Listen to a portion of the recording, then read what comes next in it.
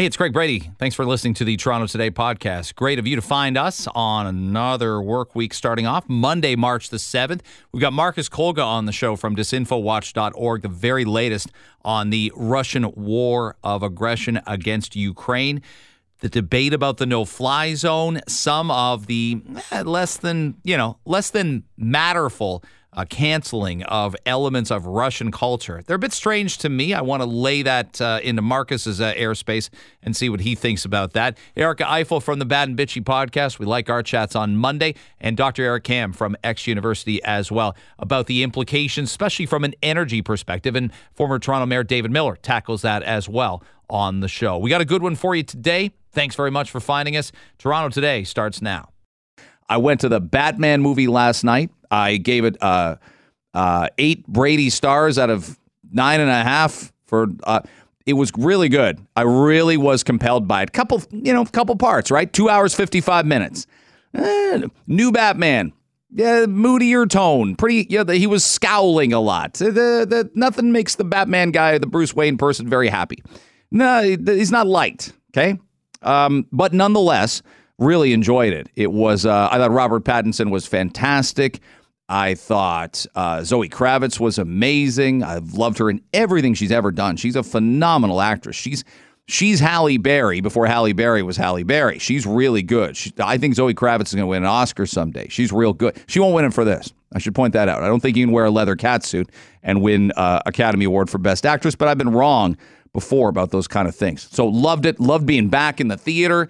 The last time I went with my kid was during one of those January. You can't have popcorn. You can't. There's no drinks and food being. It's just too dangerous. The risk is far too great to you, triple vaccinated person in your 40s. You cannot have pot. No, absolutely not. Oh my gosh, what would the kids say?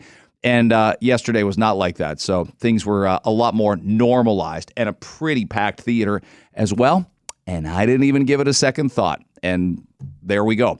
I want to get to some audio from Good Morning Britain this morning, but I was saying earlier before about Ukraine, and I thought it's brilliantly put. I hadn't heard anybody say it yet, and I want you to hear it in just a couple minutes from now. But I was thinking over the weekend, I made some comments last week on the show where we talked about how much we would defend our own turf and territory, like we're watching Ukraine do. We're watching Ukrainians stay behind, learn how to fight, train to fight. There's university students. There's a picture of 4 of them out on Thursday, maybe early Friday, late Thursday. And they could be your kids or my kids.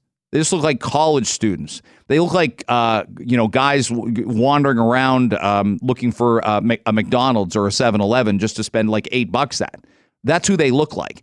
And we were arming them. And Ukraine was arming them and training them to fight for their own independence, to cement themselves as, to be honest, legendary figures in pushing back the Russian. You're not fighting nobody. You're fighting the Russian military. The Russian military with all that history. And we're seeing, I think, we've struggled before to find leaders, right? And I think that's North American wide. I think we can include our American friends in that. And we're seeing what I'd call an epicenter of adult leadership around President Zelensky. We don't know where he is. We don't see him on the streets as much anymore. And I understand why. The streets aren't safe, and nor should they put him out on the streets. He has to be present, and he has to be, validated constantly, and he has to be alive. Okay. But he is standing shoulder to shoulder with his fellow citizens in the streets of Kiev, which are getting more battle scarred by the day. Okay, his famous line last weekend: "I need ammunition, not a ride." Meantime, on our shores, I think we raise a few more questions about our leaders per se. I haven't seen Joe Biden talked a lot of good talk last Tuesday night. Had a good State of the Union address. I think most people that I spoke to agreed. Really strong first 11 minutes because it was all about Ukraine and Russia. Some infrastructure stuff that you're like, oh, okay, we've heard these promises before. Let's make prescription drugs more affordable. Let's improve our healthcare. Well, you can want to do that. Let's get more guns off the street. Again, you can want to do that. But a lot of those things just haven't materialized as of yet. And I rolled my eyes at the prescription drug thing. But Joe Biden said, I'm going to hit Russia with they're going to be tough sanctions and rough sanctions, and you're not going to believe how we're going to hit Vladimir Putin. Everybody stands up and cheers. Hasn't been happened yet. They're still buying oil from Russia. The United States every day, and that counts today, and that counts yesterday, and that'll count tomorrow unless something happens today, is buying oil nonstop from Russia. So you're not really controlling the narrative, and you're not also putting the screws to Vladimir Putin. We're banning some films. He doesn't care about that anymore. He's over that. He's over the fact the Champions League isn't in St. Petersburg on May 28th. He's over the fact that the Russians won't be at the World Juniors in Edmonton in August. He's kind of focused in on war, okay? He's not terribly concerned if there isn't Russian vodka on the LCBO shelves. I'm not saying we shouldn't do those things. I'm not saying it's nothing. But if you want to hit him where it hurts, and that's in the wallet to finance this war, those things don't mean anything. Those things don't mean, we're going to send the Paralympic athletes home from Russia and Belarus. Fan-freaking-tastic. How's that impact how the Russian war machine is going to cope over the next week or so? So I thought it was really, really interesting, this point made on Good Morning Britain this morning.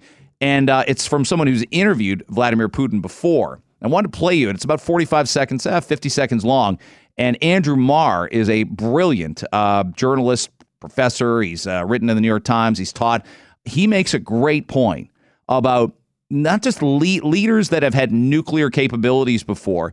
And we have not seen this combination in our lifetime. I'll let him explain it, but I thought it was a really salient point. This is from, and by the way, this is from Good Morning Britain, but also important to point out that he gets a great question followed up by Richard Madeley on the show earlier this morning on ITV. Well, over the last 50 years, we have faced as a country, frankly, deranged foreign leaders or people whose mental stability we were unsure about. And we've faced nuclear threats. What we haven't faced before is the two things coming together at once. And that's why this is such a dangerous moment for us and for the world. Do you think that he's quite cynically hiding behind the nuclear umbrella? If nuclear weapons didn't exist, there's probably little doubt that NATO would have gone in with both boots on and kicked him out of Ukraine. And we have the capability to do that with conventional weaponry and with our troops. But because the bomb does exist, he's basically hiding behind it, isn't he, to do this? Exactly so, Richard. I think the concern here is that he hasn't got many other places to go. I think the economic stranglehold on the Russian economy is brutal and, by all accounts, highly effective. He's going to find it very, very hard to keep his country running. They're running out of money. That's Andrew Marr. All that's true. We've had madmen before threaten our very existence, and we've been worried about them. Muammar Gaddafi, Saddam Hussein, Ahmadinejad in Iran. But they didn't have the bomb. And that's been the biggest factor in this. Does NATO get right in, boots on the ground, and take on Russia? Do we enact a no-fly zone if we're not worried about Russia's nuclear capabilities? I'm not so sure yet. I talked to a lot of people about the no-fly zone over the weekend. I'm eager to talk to Marcus Kolga about it later on this morning around 7:30. But many people still look and say that will be seen, and it'll be taken as an outright declaration of war, and you may not necessarily want that with where Putin's state of mind is right now. You might not. And it's obviously something that they're going to look at and they talk about every day. I think the better play is knocking him in on where the oil is and making certain you've got a point in time where you step in and say, we're not buying from you anymore, but Europe's still bankrolling this. And that's a big problem. I know people look and say, my God, the price of gas has gone up. I filled up on Saturday. I filled up on Sunday. It's not that the sanctions are meaningless right now, but there hasn't been a push to knock down the price of oil. Okay. And part of that is Europe still buying Russian oil en masse. Europe's doing it on a colossal scale. I saw a chart last night and they're buying more this week than they were last week. Why? They figured they could run out of supply at other places. I went to a place Saturday morning and the guy said, we've got no gas. I'm like, When did that happen? He's like 15 minutes ago. Because the pumps, I put my credit card in the pump. They don't have the pumps blocked off. They still have a number out front, but they ran out of all gas on Saturday morning. I haven't seen that in too many places yet, but this is where Western countries have to step in, restrict Russian energy exports, or ban them altogether. U.S. Secretary of State Anthony Blinken did say it yesterday that might be something they might do. But you know what happens then? Oil prices go up because you think, oh, we won't be able to get Russian oil anymore, so maybe we can't get as much oil, period. There's going to be a great debate and a lot of people wondering if there's other methodology we can use to get oil. And some of that is going to be about domestic production. It has to be. I don't know that I've got a lot of time for it now, but I do want to get a little bit later on in the morning and certainly on tomorrow's show to a great piece in The Atlantic about individual responsibility versus institutional responsibility about COVID. Craig Spencer is fantastic in The Atlantic, writing the key distinction that helps clarify the path forward on the pandemic. And that's focusing less on what individuals can do and more on what institutions can do. There's still vulnerable people out there. I got you there. Even if they've gotten shots, kids under 5 can't get vaccinated at all. It's not a high risk group. It's not a high risk group. But our nation, Canada's hospitals and America's hospitals still have their, points in time of crises. OK, no one wants to declare the pandemic over, even if my individual danger ended. Certainly when I got my second shot, it receded greatly, and it completely ended when I got my booster.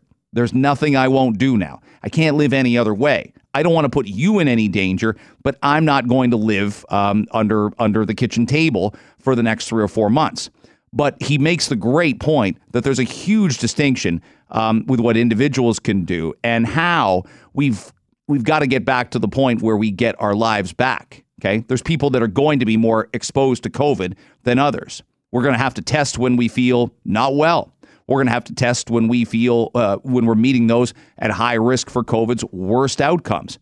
The mask that you choose to wear should be higher quality than the one you have been wearing. And you change your behaviors a little bit.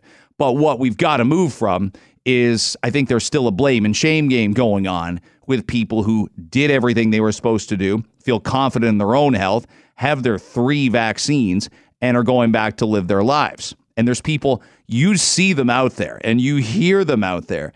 They don't want to be wrong about this. They'd rather be right about this than have every restriction lifted and then nothing happens. How will they walk back everything they've said for the last 18 to 20 months since we've been in the midst of this pandemic? The first 3 or 4 months, obviously, we're running around not knowing what's what, not knowing how this virus is acquired. So let's make it around 18 months. How will they walk back talking about what needs to be done to restrict, to keep our hospitalizations and our ICU numbers lower? Booster uptake needs to pick up among the older generation. Okay, we've only got 65% of people over 65 here that have had a booster. What if employers required them as part of safe return to work protocols?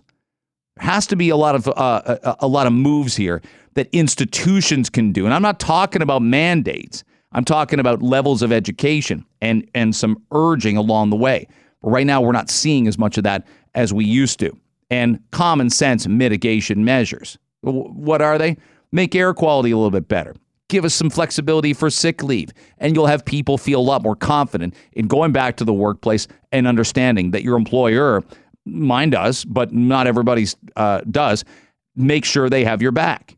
And make sure your employees have enough paid leave that they don't have to pick between coming into work when they're sick and not getting paid. And these are all the debates we were having last spring.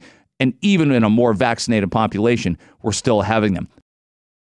So Admiral Sir Tony Radakin, that's a mouthful. It's a mouthful, but when you get knighted, you get knighted. Was on BBC yesterday. Want you to hear this clip on morale when it comes to Russia and their forces going in against Ukraine here. He's the chief of the defense staff. He's talking as well about the Russian convoy. We've seen this convoy just sort of sit there, drone footage. The idea ominously was, well, it's going to march towards Kyiv, but either by design, it's not, or through no fault of the convoy operators themselves, it's had a lot of technical problems or they've been asked to stand down. This is what Tony Radakin said on BBC yesterday morning. Russia hasn't operated at this scale since the Second World War.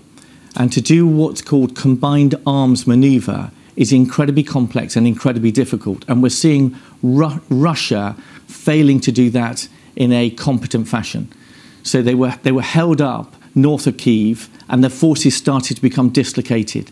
Then you've seen the failure of Russia with just some basics in terms of the maintenance of its kit, and their kit has been failing. And then at the same time, Russia has been attacked by Ukrainian armed forces.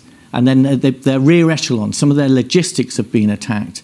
And now you're seeing that whole convoy stuck. It continues to be attacked, and that is impacting on morale. And Russia has got itself into a mess, not just with that convoy, but in the whole of Ukraine. And we need to keep applying the pressure on Russia. There's so much video, and you might say, hey, is there any propaganda coming from Ukraine? I don't know if I'd call it propaganda, but I would call it, there are clearly some selective edits to enhance the idea that they're pushing the Russian war machine back, but the numbers are the numbers. And a lot of the video I've seen clearly documents there's so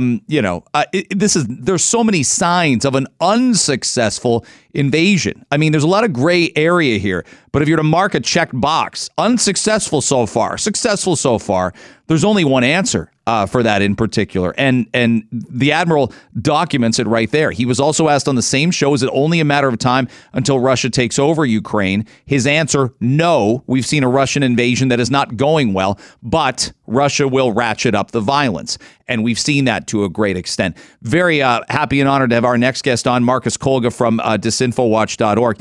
Do I have that right? Do you think the Admiral has that right? That nothing is inevitable right now, but we really haven't seen the full scale of Russia step up and sort of fight dirty, if you will. Well, thanks for having me on, Greg. No, you're absolutely right. It does seem that Russia Vladimir Putin was ill prepared for this action and for this invasion. His forces are grinding down. Morale is incredibly low amongst Russian soldiers. Let's not forget that these are 19, 20-year-old kids primarily who were told that they were going to engage in exercises. There's, of course, conscription in Russia, so every young Russian male has to join the military. They were told they were going on exercises on Russia's western borders and in Belarus, but instead now they're engaging in invasion. You have to imagine that these kids would, first of all, it's not being explained why they should be going into Ukraine. There are mass defections happening. The fact is that they were only given rations for 2 to 3 days on the front. They're hungry. They're starving. They're, like you said, their tanks are running out of gas. Logistically and in every single aspect, Russia's invasion is failing. Where it's not failing, Vladimir Putin has told Russian media time and time again over the past few days that things are going to plan, is the humanitarian disaster that is unfolding at the hands of Russian forces. There were images yesterday of Ukraine's second city, Kharkiv, beamed in. The city is in rubble. It's in ruins. It's the kind of destruction that we haven't seen, never mind the Second World War, but the First World War. The city is just a husk, a carcass of what it once was. And now we're told that Russia had agreed to allow citizens of that city, of Mariupol to the south, where we don't even know. We don't have information about what happened there, but that city was encircled and besieged for the past few days. They promised to allow refugees to leave. When those refugees started fleeing, Russian forces opened fire on them. These are citizens. These are unarmed citizens, men, women, children, trying to flee the violence. They started shooting at them. Every single morning we wake up to these images, you think that the crimes from the past day were bad. It just gets worse. They're worse, yeah. And so, I think that the Ukrainians definitely have a chance. They're resolved. They are fighting back, and they are doing so admirably. NATO needs to step up its game. We've heard that the U.S. is now considering providing some fighter jets to Poland if Poland gives its Russian-built ones to the Ukraine pilots who know how to fly them. Canada could be doing the same, not with our jets, obviously, but certainly with anti-tank surface-to-air missiles. We should be working with our allies. Whoever has them, send them over, and Canada can replenish the ones that they have. Because that's going to make the difference ultimately. Giving Ukrainians the tools to defend themselves, that will turn the tide. I want to get to the debate and the controversy about the no-fly zone in a second, but you document the destruction of the obliteration of these large modern cities back to the Stone Age. That's something even in the summer with Afghanistan. Kabul is a population of almost 5 million people. It's fine. The Taliban just happened to take it over. Kandahar, same things, about the size of Hamilton. It's fine. I think I'm just at a loss for what Putin wants here. Does he want the land and the resources? Does he want the Ukrainians? Does he not mind that there's going to be 2, 3, 4 million refugees having fled? Like if I own a farm, Marcus, out in outside a major city, and he bombs it, what does he want? I know he's trying to intimidate me. I know he's trying to psychologically damage me, but I'm not sure what is the goal of the land, or is it the people, or is it the resources? Well, right now it's quite frankly anyone's guess. I mean, we're dealing with clearly someone who is mentally unstable and I would say psychopathic. The wanton just killing of civilians. Again, these were people who were told that they could flee to safety. There's video of tanks, of soldiers, of missiles targeting these columns, these people who are streaming out of these cities. Mm-hmm. I think that Vladimir Putin wants it all. He wants to destroy Ukraine. He wants to destroy it so that it is never able to stand up to him again, just like he's been doing with all of his critics over the past 20 years at in varying degrees. He wants to destroy it so it's completely paralyzed, unable to succeed or rise, so that he can control all of Ukraine. That's become very clear. He hates the Ukrainian people. Just as much as he hates his own people. He wants them destroyed. And so, there's very little strategic about any of this. This is someone who simply needs to control everything and is willing to destroy everything around him in order to achieve that control. That's where we're at right now. The no-fly zone's got a lot of controversy to it. I listen to a lot of retired generals, recently retired generals, who say that's a no-go for me. If we do it, it'll be seen as a declaration of war. And to your point, we've got an unmatched, equation here in that we've got a person, we can document the madman theory, but we've never had somebody in such a position of strength. The U.S. doesn't mind going into Iraq because they know Saddam can't bomb the United States or can't bomb NATO targets in Western Europe. We know that Putin can and would in this scenario. So there's some limitation there. How do you feel about it? Is it something that's coming inevitably, or is there a reason the generals are saying that's a provocation for right now, that's going too far too fast? Look, we need to take into account Vladimir Putin's mental stability. That's key here. This guy is not thinking rationally. He is not acting rationally. And maybe it's all an act. That's also possible. Anything is possible with a former KGB agent. So if you're taking that into account, and the fact that his finger is clearly, and he's told us this repeatedly over the past 2 weeks, that his finger is hovering over that nuclear button, I think you have to be very careful. And I can sympathize with these military planners because if you give Vladimir Putin any reason to strike back, whether it's with short-range tactical nuclear weapons or with a grand explosion over the Arctic, to send a warning, you have to add that to your calculations when we're considering a no-fly zone. I think the best thing that NATO can do right now, today, is exactly what the U.S. is doing with Poland. Get those fighter jets into Ukrainian hands. Those Ukrainian pilots are very good. If they have the tools to fight back and re-secure that air superiority, I think that'll make a huge difference in this war. Getting our technology, whether it's, again, anti-tank weapons, getting surface-to-air missiles to the Ukrainian army, that will also make a difference. We have to be very strategic and very careful about how we establish a no-fly zone if that's what we're going to do, because, like I said, any action like that, Vladimir Putin will take that as some sort of provocation and will use that as a justification to lash out more broadly, whether it's our NATO partners in Estonia, Latvia, Lithuania, Poland, or, again, that nuclear option is always there. So we need to be extremely careful. I don't think the world has never been in this sort of a situation. And I think our military planners are under stress. And, all of these various different factors make their job very complicated today. Marcus Kolga, kind enough to join us on Toronto today on 640 Toronto, disinfowatch.org. He's CE counsel for disinfowatch.org.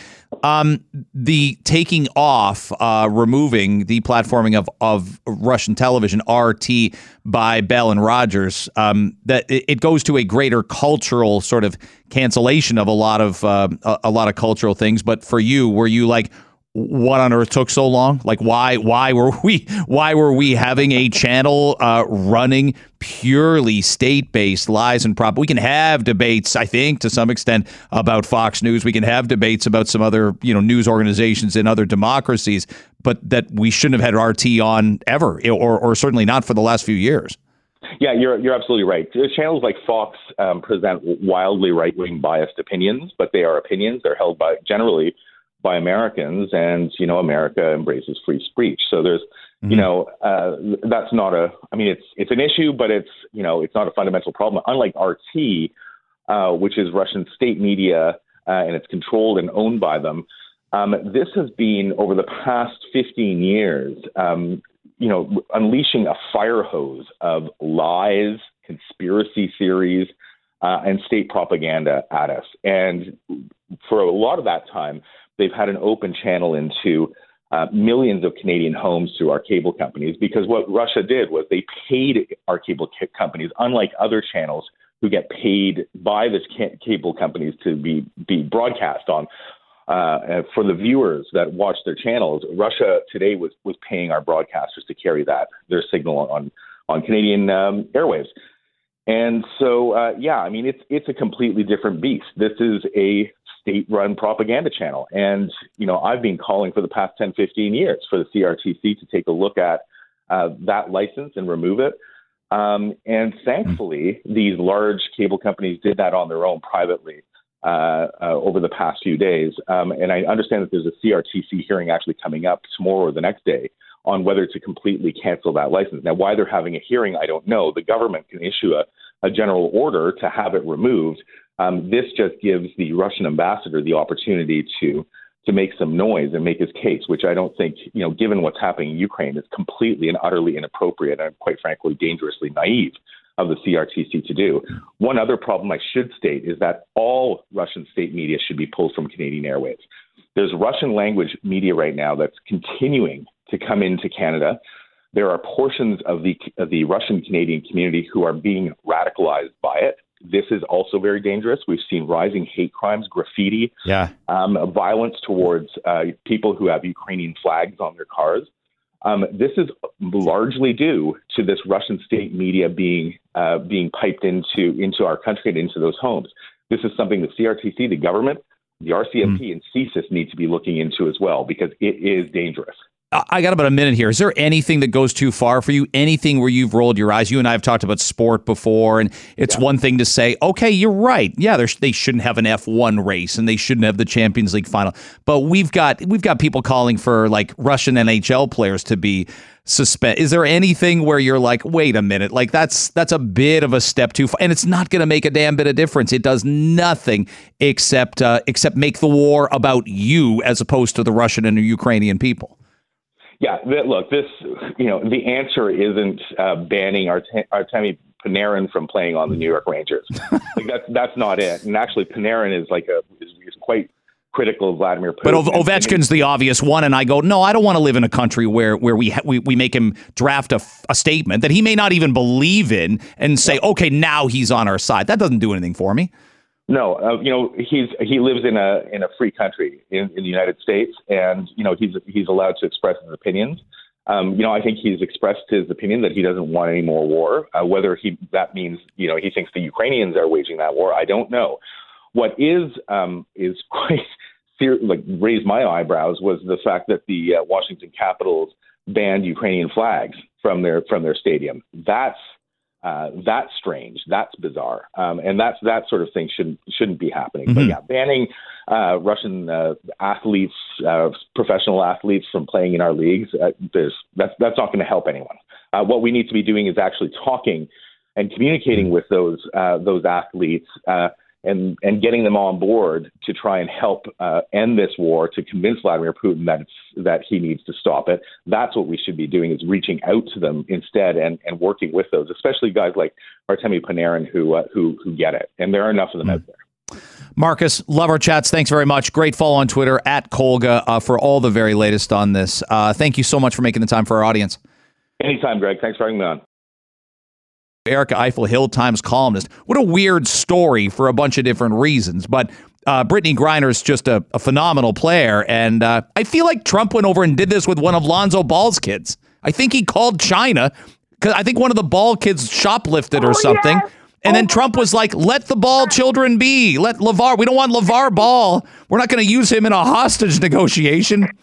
That's the worst thing in the world we could do. But Trump, so Joe Biden, say something about Brittany Griner here. Everybody knows that black people make poor hostages, okay? Come on now.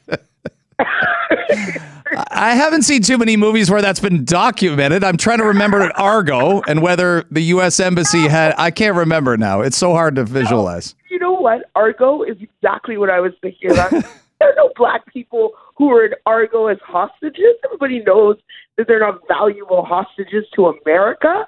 Come on. I just see Ben Affleck with a beard, and that's all I see. And yes, you're right. A bunch of white people in the embassy. I feel like maybe and not getting a lot of sun either. Like pasty, not well tanned white people in the Iranian embassy. That's what I visualize when I watch Argo again. It was shot in a different light, maybe. I don't know. Well, I'm just saying that the darkest one in Argo had a suntan from Florida. Okay. All I know is that. So I did see this hostage, murmurings. And I thought, because of that reason. But then I thought, but, you have a sort of bargaining chip right there. Why wouldn't you use it at the same time? So who knows? We'll see how it goes. But it's so interesting how, in a war between two, or a conflict, I don't know if it's a war yet, between two very, very, what do they call it? Civilized European nations, I think, is what Western media is calling it. Not like those people down there in the Middle East. No, I don't think Russia's very civilized. I'm not calling them civilized right now. I mean, I'm not calling their government civilized. I don't think they're civilized either. But it's just interesting how quickly race came into the story of those two. Nobody was saying anything, and all of a sudden, all over Twitter was anti-blackness. And I was like, Well, I would say the one kind of gross thing I've seen, and you've probably seen it too, is when they're evacuating major cities, the accusation, and it seems validated. Again, if we want to call out mainstream media, sometimes fine, but mainstream media is validating that they're letting people that look Ukrainian onto the trains, and people that don't necessarily quote unquote look Ukrainian. Hey, if there's no room for them, there's no room for them. So there's being potentially some bias based on skin color in terms of who they let out of the major cities. That is happening. That seems to be the case. That's a lot of words to say racism, Greg. I like walking around it. Based on skin tone. I'm like, wow, when is that sentence going to end? Yeah, I don't even know why I'm laughing, because this is literally what I'm going to write about this week. I think, it just goes to show that, what I don't like, in all honesty, with the coverage of this conflict, is the binary good, bad type of framing that we do all the time. I just think it's so juvenile. there are lots of nuances in life, especially as you get older. Things are gray. So, in other words, this Ukrainians as victims narrative that, I am not saying that they're not.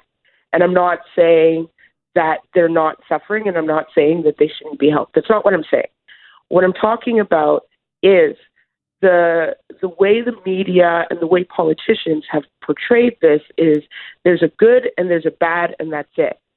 And this issue of anti-blackness is a fly in the ointment of that, because it reminds us that not everything is black and white. And it reminds us that this binary way of thinking that we have is destructive. Did we do that? Did we do that also with Black Lives Matter? Did we do this where it's like every corporation, you got to weigh in. You got to announce, if you're neutral, you're complicit. Silence is violence. And like some people don't need to know how the Ford Motor Company or Doritos or Pepsi feels about police brutality and racism. I think there's a lot of empty gestures about it, right? Look, every time corporate does anything, look at feminism, okay? So we're coming up to International Women's Day tomorrow. And I'm looking at, women's rights and how that's been corporatized. And it's literally, we don't even hear the words patriarchy anymore because they've been corporatized out of it. I mean, that's what they do, right? That's what they do.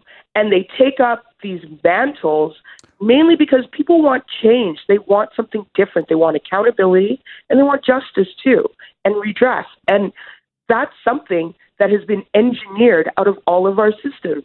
Democracy requires checks and balances to work, right? And what's happening is that when those accountability doesn't happen, people get upset. They rise up. They get angry. Yeah. Rightly so. And what does corporate do? It takes the sting out of it. It does this performative act because it actually doesn't want to change anything. What people wanted was a commitment to do better. What we got was a bunch of black squares and statements Holt Renfrew put out a Black Lives Matter statement, and I'm like, I've been racially profiled more than once at Holt Renfrew. I've been followed in a Holt Renfrew store in Calgary, and and they didn't give a crap. Mm. So for me, it was a slap in the face. Nobody asked for this. That's the other thing. They jumped in because they wanted to wade in. Black Lives Matter didn't ask him that.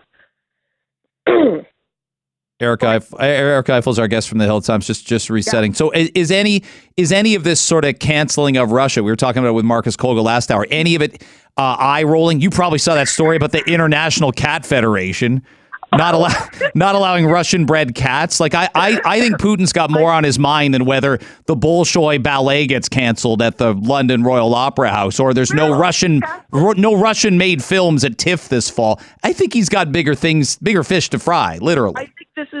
I think it's stupid. I would just say it's performative again. Right. So, okay, when I knew something was up, when I thought this was stupid, when FIFA banned them.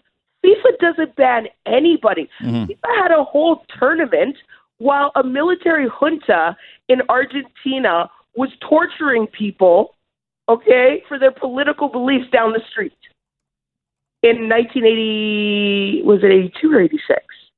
Which one? The one in Argentina. Yeah, the Falkland Islands was 82 conflict. Yeah. Okay, so yeah, FIFA had a whole tournament, okay, for 30 days. Since when does FIFA ban anybody? North Korea played in the 2010 World Cup. They're eligible every year, and so is China.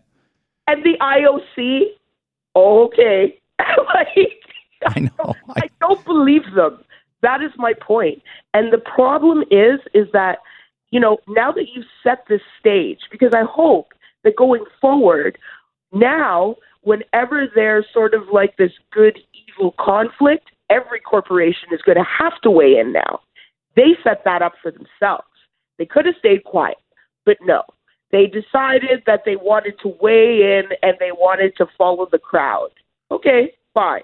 So now, and I think that is the important part of all of this. Number one, the hypocrisy.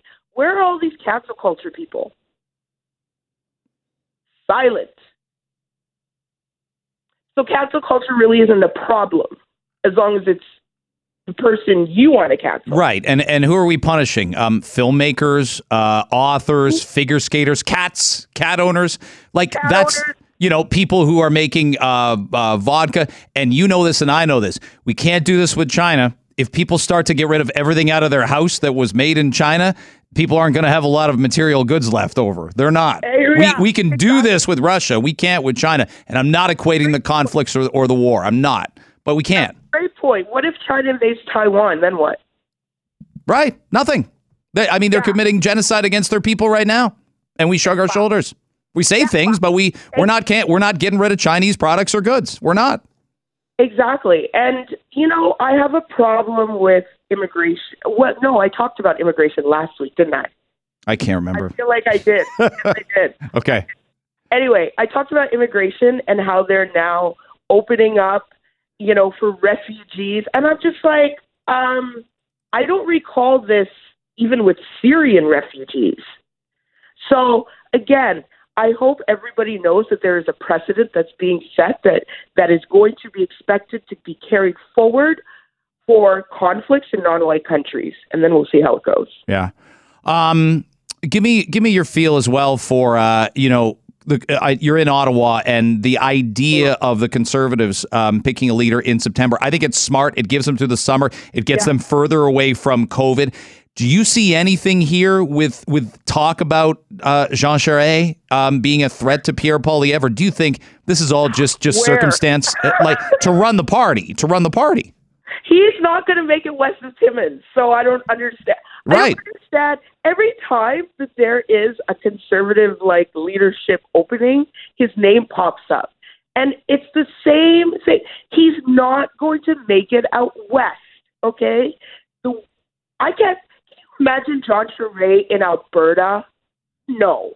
Come now. Saskatchewan? No. But they're going to win those seats anyway, aren't they, no matter who the leader is? Well, people can get apathetic and stay home. Yeah, they could. Yeah. That's a threat. I don't think that we put enough credence on staying home and not voting as a strategy or as a tactic, right? And it is. Sorry to say, I know I just ruffled some Democratic feathers, but it is. It's a tactic. And so, if you're not happy with the leader, you don't have to support the leader, do you? You have to show up. Well, I think we saw that in this province with a lot of indifference in the 2018 election. There were people mobilized to vote for whoever the leader would have been. We know this, right? Doug Ford, Patrick Brown, Christine Elliott, whoever was in the chair and was the Ontario PC leader was becoming the next premier. It was just a matter by how much because of the apathy that had overwhelmed Liberals. They could not go in and vote for Kathleen Wynne again. They refused to. No. So, exactly. And I'm a floater voter. So I wasn't going to vote for her. But question, speaking of which, Christine Elliott isn't running again. What do you think of that? I think she's probably whipped and exhausted. I would not endorse the job she's done as Minister of Health, but I would also say I think that's a tough portfolio in a government that pledges to cut health. I think Education Minister is a tough portfolio in a government that says we're going to make some chops from public education. So you know what you're signing up for, but you can't be seen as you can't be seen as pushing against the grain too hard. That's just not how politics works. It's too bad, but it's the truth. Well, that's true. We don't have any Joe Manchins here, do we? Really? Oh, no. And if anything, some of them were COVID-based. They were the Roman Babers, but then people were like, gee, I don't know yet. I'm not sure I agree with all that. Yet I would say there's more conversation now about what we got right and what we got wrong in 2 years of COVID with how, we know the lockdowns create... a long time ago. Yeah, and lockdowns create a ton of inequities, and who suffers mostly from inequities? Well, and I know. So the disenfranchised and communities of color and race, they do. They just do. I'm going to put this here. What about small businesses? I see in Ontario, in Ottawa here, is around the Somerset area. So that's the area between where I live and downtown, or one of the areas. What you're seeing along that strip is the closing down of family businesses that have been there forever. And this, that area is a traditionally, I think, Vietnamese, especially area. Yeah. And so what you're seeing instead is vices, alcohol, pot shops, right? Lots of them. Yeah. Lots of pot shops. That's a concern. And it's a huge concern because it's indicative of an economic inequities that are going to be baked into the structure eventually. And it's going to be harder and harder for people to so-called make it up the socioeconomic ladder. Erica Eiffel has her podcast, the Bad and Bitchy podcast, in which you claim not to talk about Ukraine. Do people have to listen all the way through, or is that true? Yes. Really? Yes. That's not false advertising? Okay. It is true. We don't talk about Ukraine. We don't talk about Ukraine. We talk about State of the Union, and we talk about something in Ontario, something about Doug Ford. I can't remember which one. It was so brilliant, but it's out there in the ether. Check out the Bad and Bitchy podcast with Erica, and she joins us every Monday. It's always great to have you on. I always love our conversations. Thanks very much. Thanks, Greg. You got it.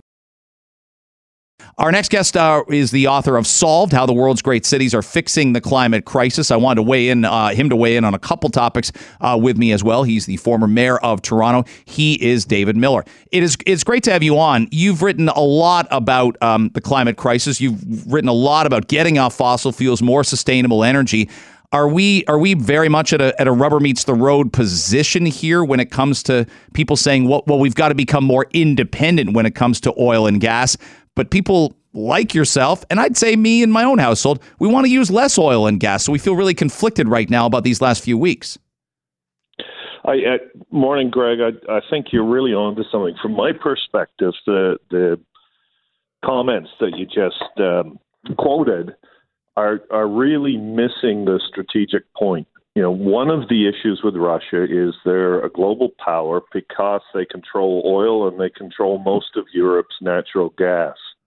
And if you want to succeed in isolating them, the biggest single thing you can do is not give them that market by making sure you don't need nearly as much oil and natural gas. And of course, we can't completely get off oil and natural gas tomorrow, but we could treat the use of natural gas in Europe, for example, on a wartime basis and say, we're going to do everything in our power to really minimize what we need. For example, could you massively move the heating and cooling of buildings in Europe from natural gas to heat pumps over the course of a year or two? And technologically, you could if you treated it like a war. And there's all sorts of things we could do like that. And I think Russia's invasion of Ukraine shows that from a global strategic perspective, that our failure to address climate change on a timely basis has really serious other consequences. And one of the things we need to do right now is not just find alternate sources of oil, it's to dramatically reduce our dependency on it really quickly. There's a lot of debate, obviously, about the carbon tax. It's going to shoot up to 11.1 cents in April. Again, to get the economy back going, we were going to struggle anyway, David, were we, to encourage people to come back to the workplace, to make that 45-minute drive. Now when you're asking them either to take public transit, which you should, or you're asking them to put gas in at $1.85 a liter, and when they last came to work, it might have been $1.20 a liter. These are big asks for households right now. I agree with you. It's a bitter pill to swallow. It needs to be swallowed at some point in time. The great debate would be taking off the carbon tax, or at least not raising it in April for a set limit of time until this crisis is gone. Well, I think one of my points about the carbon tax all along is that the price of oil moves up and down far more than the carbon tax. So, we've just seen the impact of the invasion of Ukraine by Russia on our gasoline prices, which have risen far more than the the carbon tax. To me, it creates the same point. Do we facilitate opportunities for people to not have to use their car as that part of a carbon solution? For example, do we, when things are completely opened up, do we go to hybrid work arrangements? A lot of people, certainly my age, Greg, would much prefer that. And that means you don't have to commute. Do we actually start putting some real money into public transit, certainly in and around Toronto, to expedite all the plans we have? We've got all sorts of plans to build rapid transit to neighborhoods that don't have it now. Do we put more money into that so those people don't have to drive a car? And I think, those are just a couple of examples along with the heat pumps in Europe.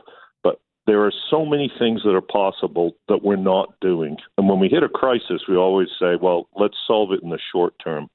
We need to think about solving it in a way that solves the problem for the long term, particularly given Russia's shown that we really need to stand up to them and find ways not to be dependent on their source of fossil fuels. Former Mayor of Toronto, David Miller, joining us on Toronto Today on 640 Toronto. I'll give you an example. We both go to the TFC opening match on Saturday. Great while it lasted, but it was fantastic to be there. They could have defended a little bit better. But I'll give you an example. Let's say I'm coming down from Ajax with 3 friends, and we would pay about $82 for 4 GO train tickets. Logically, we'd say, well, we're going to pay $20 for parking. We'll park in Liberty Village. We'll walk down. And then, we know what we're saving. Does Metrolinx do, especially we got to get consumer confidence back to take public transit, first of all, and that it's safe and efficient. But I've always thought with Metrolinx, I've always used that example with going to a Leafs game on a Saturday night. 4 buddies, maybe you want to have a pop or two, but that's a huge, paying $85. I don't know if there's a better way with a group rate. Does Metrolinx have to get more creative, especially with gas prices in the next couple years to put more people on those trains? I want to be on that train, but I'm not sure me and my friends want to pay $80 or $100. Yeah, well, I'm with you there. We have to think very much about the pricing of it. We also have to think on some of the north-south lines about service. During the week, if you're in Oakville or Oshawa and you work downtown, there's tons of trains. But if you're on the Richmond Hill line, there's very few, and they're not at a convenient time. And I think this is a moment, we've known for years that service isn't good enough and it's too expensive. This is a moment today when we have to make the decisions and say, look, there's an oil price shock. Russia's at war. We need to do everything we can to make it easy for people not to have to use natural gas and gasoline. And this is one of the things we can do. And once you start thinking that way, you actually have really long-term benefits as well. And that's, pointing out that people can come into Toronto for entertainment and to see the sports teams at a reasonable cost and safer. That's a really good side benefit if you start thinking that way. And the world isn't thinking that way. It's saying, what are the really short-term things we can do for more oil? What we should be saying is, let's treat this like a war, too, and make the investments we need right now to dramatically reduce our reliance on it. And we'll help ourselves economically. The air will be cleaner, so we'll have better health outcomes, and we'll also help the climate. It's a win all the way around. I got a couple of minutes here, but you spotted a story last week, and I think this was almost a trademark Friday news dump, but it has to do with the Ontario line using technologies that are new, but there used to be a Canadian content requirement with a plant up in Thunder Bay. Can you lay out in 90 seconds or so for our listeners what happened here and where you feel and others feel the provincial government fell down in terms of making that commitment to Canadian workers and using Canadian products? Yes, transit procurement for vehicles in Ontario since about 2011. It's 2007, sorry, Greg. It started in Toronto, went to the province. 25% of all content had to be made in Canada in Ontario. That was a provincial rule. And the result of that was that vehicles for the TTC, for example, for subways and LRTs and streetcars were made in Thunder Bay. And the province very quietly changed that to 10%. They didn't tell anybody. They didn't have a public debate. They did it in secret. And they did it for the Ontario line, which from the beginning has been some new technology, which from a transit perspective makes no sense because you need to build new yards and so forth. You should use what you have, i.e. subways or LRTs. And this means that the jobs aren't going to be in Ontario. They're going to be somewhere else. And, particularly at this moment when we're spending billions of dollars of public money, that money should create jobs here, should hire workers here. Those workers pay taxes here. It goes back into the system, and we all benefit. And I thought it was really shameful. And I know they're ashamed because they did it in secret and hid it until the NDP brought it out in question period. And this would have obviously as well, not just for Northern Ontario, but there's been progress towards, it seems, progress towards getting, more women into this particular workforce, people of color, people in Northern Ontario, First Nations people. And this makes it just harder to hit those targets or at least keep that momentum going that was built up. Well, exactly. And the plant is up there, but the suppliers are all around the GTA. Mm-hmm. So this is jobs in our communities that have gone at somebody's stroke of a pen. And it's bizarre and it's backwards, particularly at this moment post-COVID. We should be looking to make public investments here that ensure there's good jobs for our neighbors, good, well-paid jobs in an industry that, we're world leaders in, the manufacture of parts for cars, for trains, for everything else. And I found it really both outrageous and really sad that we're missing this opportunity. And 300 people were laid off in Thunder Bay, by the way, a couple of weeks ago, and this is one of the reasons. Yeah, and in a small, there's not, those opportunities, once they go, they don't come back. David Miller, former Toronto mayor, our guest in Toronto today. I love our conversations. Thanks very much for making the time for our audience today. Pleasure, Greg. Shiva Siddiqui joins me right now. I saw the Batman at 6 p.m. last night. I really liked it. It was quite good. I heard your review a little bit. I liked it. I don't like Edward Cullen as Batman. I'll go ahead and say it. I couldn't stop thinking that he was from Twilight. He's a vampire. I found that he was sullen and moody and brooding, and he gave these one-word answers for the first half of the movie. That's Batman. No, that was not Christian Bale as Batman. He is my all-time favorite Batman as Christian Bale. I loved him. I just feel like he was a little too dark. This Batman. I think that's the tone of it's more of a moody movie, and there's more scowling and yes, silence, and I don't know. I found that it was way too long. Way too long. Yeah.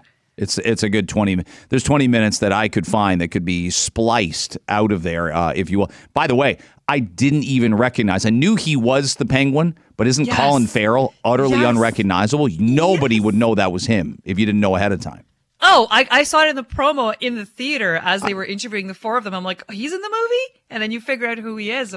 He looks nothing like it. He did great. I haven't seen him in a while in anything, so it was good to see him on the screen. I liked him. And Zoe Kravitz, amazing.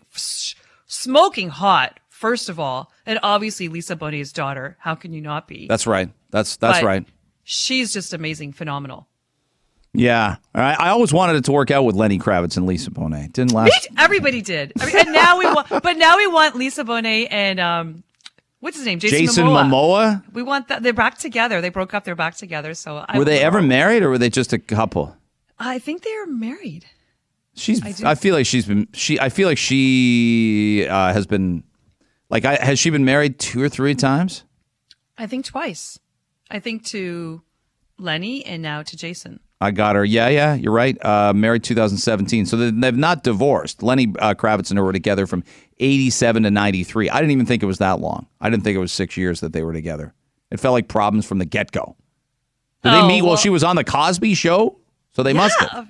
Denise Huxtable. And she's on a different world when she meets Lenny Kravitz, too. Well, let's go. No, that was because they needed a spinoff because she got pregnant and Bill Cosby didn't want her on the show representing that. Well, Bill has high morals and values and ethics, and I think at that point he had every right to say you got to be more like Rudy and whatever the other kid's name was, besides Theo. What was the middle daughter's name? Tempest Bledsoe. I can't think of her name. Vanessa.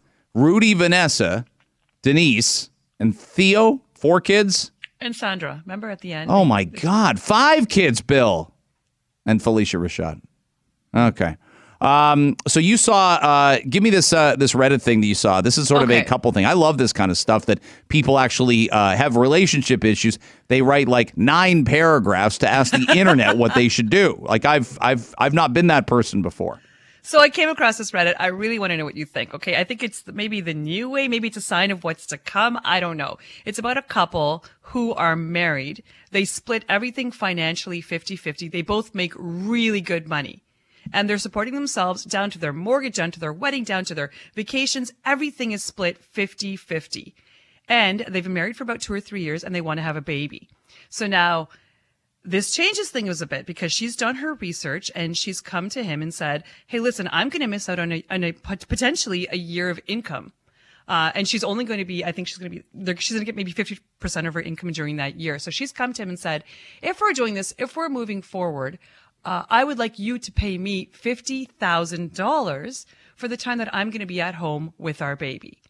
And now he's really conflicted. He doesn't know what to do. He thinks, she might not have any kids with him. If he doesn't pay her this, he feels like a little bit of blackmail on it. What do you think of this suggestion? And a lot of people are saying that she deserves it. She's the one pretty much doing all of the work. She's losing out on her income, on her, potential job, growing in her career, and she wants $50K.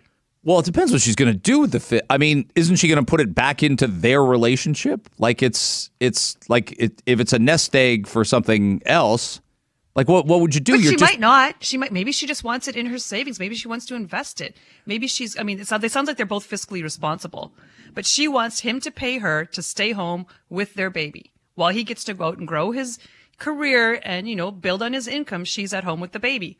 And I've never heard of this before, asking your partner to pay you to stay home with the baby because you're doing the brunt of the work. I wonder if asking the internet will be as much of what the move that takes down this marriage as asking for $50,000 to become pregnant, because it's a little bit like when you buy if I buy my wife a not really nice birthday present, but I just put it on our Visa. What's it like? It is our money. So, yes. Right? Like, and she might be like, oh, don't spend our money on that. We've talked about that before with gifts and trying to come up with the perfect gift. But they don't see it that way. I don't think they see it as our money. I think they're very divided financially. That's why they're both take pride in, putting in the 50-50 for every single thing from their own incomes. I also think it's her financial independence as well. She's going to miss that. And we all know, especially anybody who's had a baby, the women sacrifice way more than the men. I think that's fair to say. I think that's very fair to say. It's a strange one, though, in that you would say that he'll get to a certain point in this scenario where, again, he'll be like, well, we're just putting the money into our savings, or we're, are you going to pay off some of our home together with the $50,000 I give you? And if so, why don't I just pay it off myself? Or why don't we split it 50-50? Like, this Maybe is why she wants to blow it. Maybe she wants to go on a vacation with her girlfriends. Who knows? All I know is that when I read this, I went to my husband and said, I've had 4 kids. You owe me $200,000. $200,000 seems like a reasonable payment at that point. In 10s and 20s. This isn't going to, you can't have a 20-year layaway plan. This isn't Leon's or the Brick. We're in a relationship here. You can't do that. Thanks so much for listening to the Toronto Today podcast. We're back with a live show tomorrow on Tuesday between 5:30 and 9 in the morning a.m. Be great to have you in for some of that 3.5 hour period of time. And we really appreciate you listening to us here. Feel free to subscribe, tell a friend about us, and we'll be back with more tomorrow. Thanks again.